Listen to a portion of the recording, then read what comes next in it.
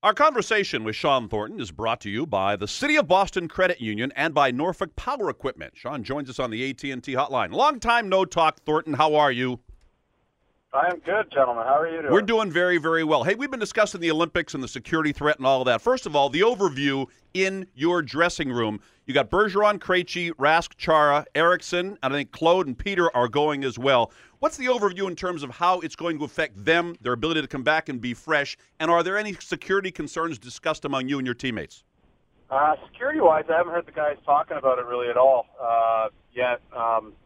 Maybe I'm not in that conversation because I'm not going, but no, I haven't heard anything yet. I mean, it's a pretty big honor for all those guys. So I think, yeah, it's a little bit more hockey, but I think when you get to play for your country, I don't think it takes a lot. I shouldn't say it doesn't take a lot out of you, but I think it's not as taxing as maybe 2 weeks in February normally would be. Mm-hmm. Are you jealous when you see guys head off to play for their country? I kind of gave up on that dream a long time ago, so I'll enjoy my time down in the South while they're working hard in Sochi. You know what happens every Olympics, don't you? There is that the people who are against fighting, the anti-fighting forces come out in force and say, see, you can have good hockey without fighting. You ready for that? Seems like every month something new comes up and That's you have true. to deal with that. The Olympic just being another one. So been dealing with it for 17-odd years. I'm sure I'll get through it. Have you ever seen a coach do what Tortorella did the other night? Have you ever seen that? Maybe you've seen it from him before. You see Slapshot. Right? That's true, yeah. In the minors, I had a coach, Trent Yanni, that got suspended for 10 games for being legit involved with a bench brawl. So That would qualify, yeah. I did. How about? I think he grabbed the player, if I'm not mistaken. He got 10 games for it. I'm surprised the guy in the doorway didn't pop him.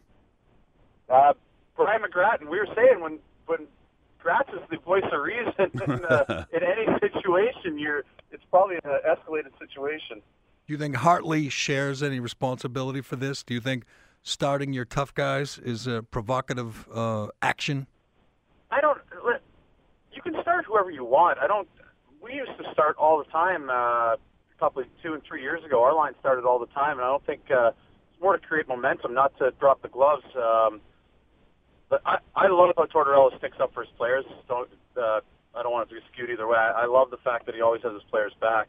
But I mean, this has happened a few times with him, and it's happened a few times in the league. And I think it gets. I mean, obviously, the incident with him going down to the locker room probably makes it a lot more blown out of proportion. But listen, this stuff happens. I don't think that. And I don't know because I'm not in the room, but I'm assuming when Hartley started his fourth line, he wasn't, planning on a line brawl. He was just trying to start a line to maybe create some forecheck and then dump pucks in, get some momentum going for his team. I mean, we do it sometimes too. I laughed at Tortorella, and I'm not sure he won any brownie points with this reference to his team, but he was explaining himself after the game, and he said, hey, Hartley sent his idiots out there, so I had to send mine. I'm not sure that plays well in his locker room, dressing room. From what I'm told, and I've never played for him, you always know where you stand with Tortorella, so I think that's just another example of it, I guess. Hey, you mentioned going down south during the Olympic break. How will have fitness and aerobic maintenance of shape been discussed with the trainers and the training staff for the guys who aren't going overseas? Not yet. I'm sure we'll get something from our strength coach. The last Olympics, I think I was in South Beach, and you take 3 or 4 days off and just relax, let the body recharge, and then get in the gym and start doing your thing. I'm pretty lucky. My wife's a workoutaholic, so she's going to drag my butt to the gym whether I want to go or not. So I'll probably golf the first few days, and then I'll get back in the gym. And I think everyone's usually on the same page. Nobody wants to be a step behind when it comes back to it. We're all professionals in that way. Hey, as usual, the Bruins and the Bruins organization did a great job honoring Sam Burns. Did you get to know Sam at all, and what effect did his involvement with your team have on the team, and then his passing, obviously sad? Yeah, I met him 7 years ago, actually, during Wives Carnival. We hung out for a little bit, and we see him around all the time. We had him in I'm sure they showed it. We had him as a trainer for the day. Right. About a month and a half ago, and very sad. He was such a good person, wise beyond his years. You talk to him, he might be the smartest guy. He might have been the smartest guy in our room that day when he was in there. He's such a good person, such a good family, and it was an honor and a privilege getting to know him. How do you look at the Bruins right now? I guess, Sean, big picture as you head into this, coming up on this long Olympic break, the position you're in right now, 65 points in a great spot in the Eastern Conference. Do you feel comfortable this is the kind of team, without having to make any moves necessary, that can make a long run like you did last year? Yeah, I do. I think the way both our goaltenders have played, I think everyone talks about how we're missing sides, and I think we are, but I think Kevin Miller's really stepped in and done an unbelievable job for us kind of filling that role. And I guess he got rewarded with a 2-year deal because of it. But I think,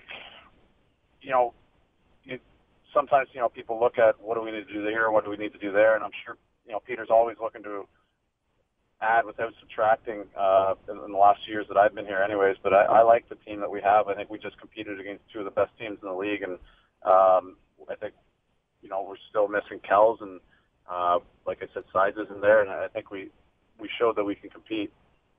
Do you feel like you are playing differently at all or thinking differently on the ice since your suspension? Do you feel at all like you're on double secret probation and things have changed for you? Because, as we know, this is the first time you've been suspended in your long and illustrious career.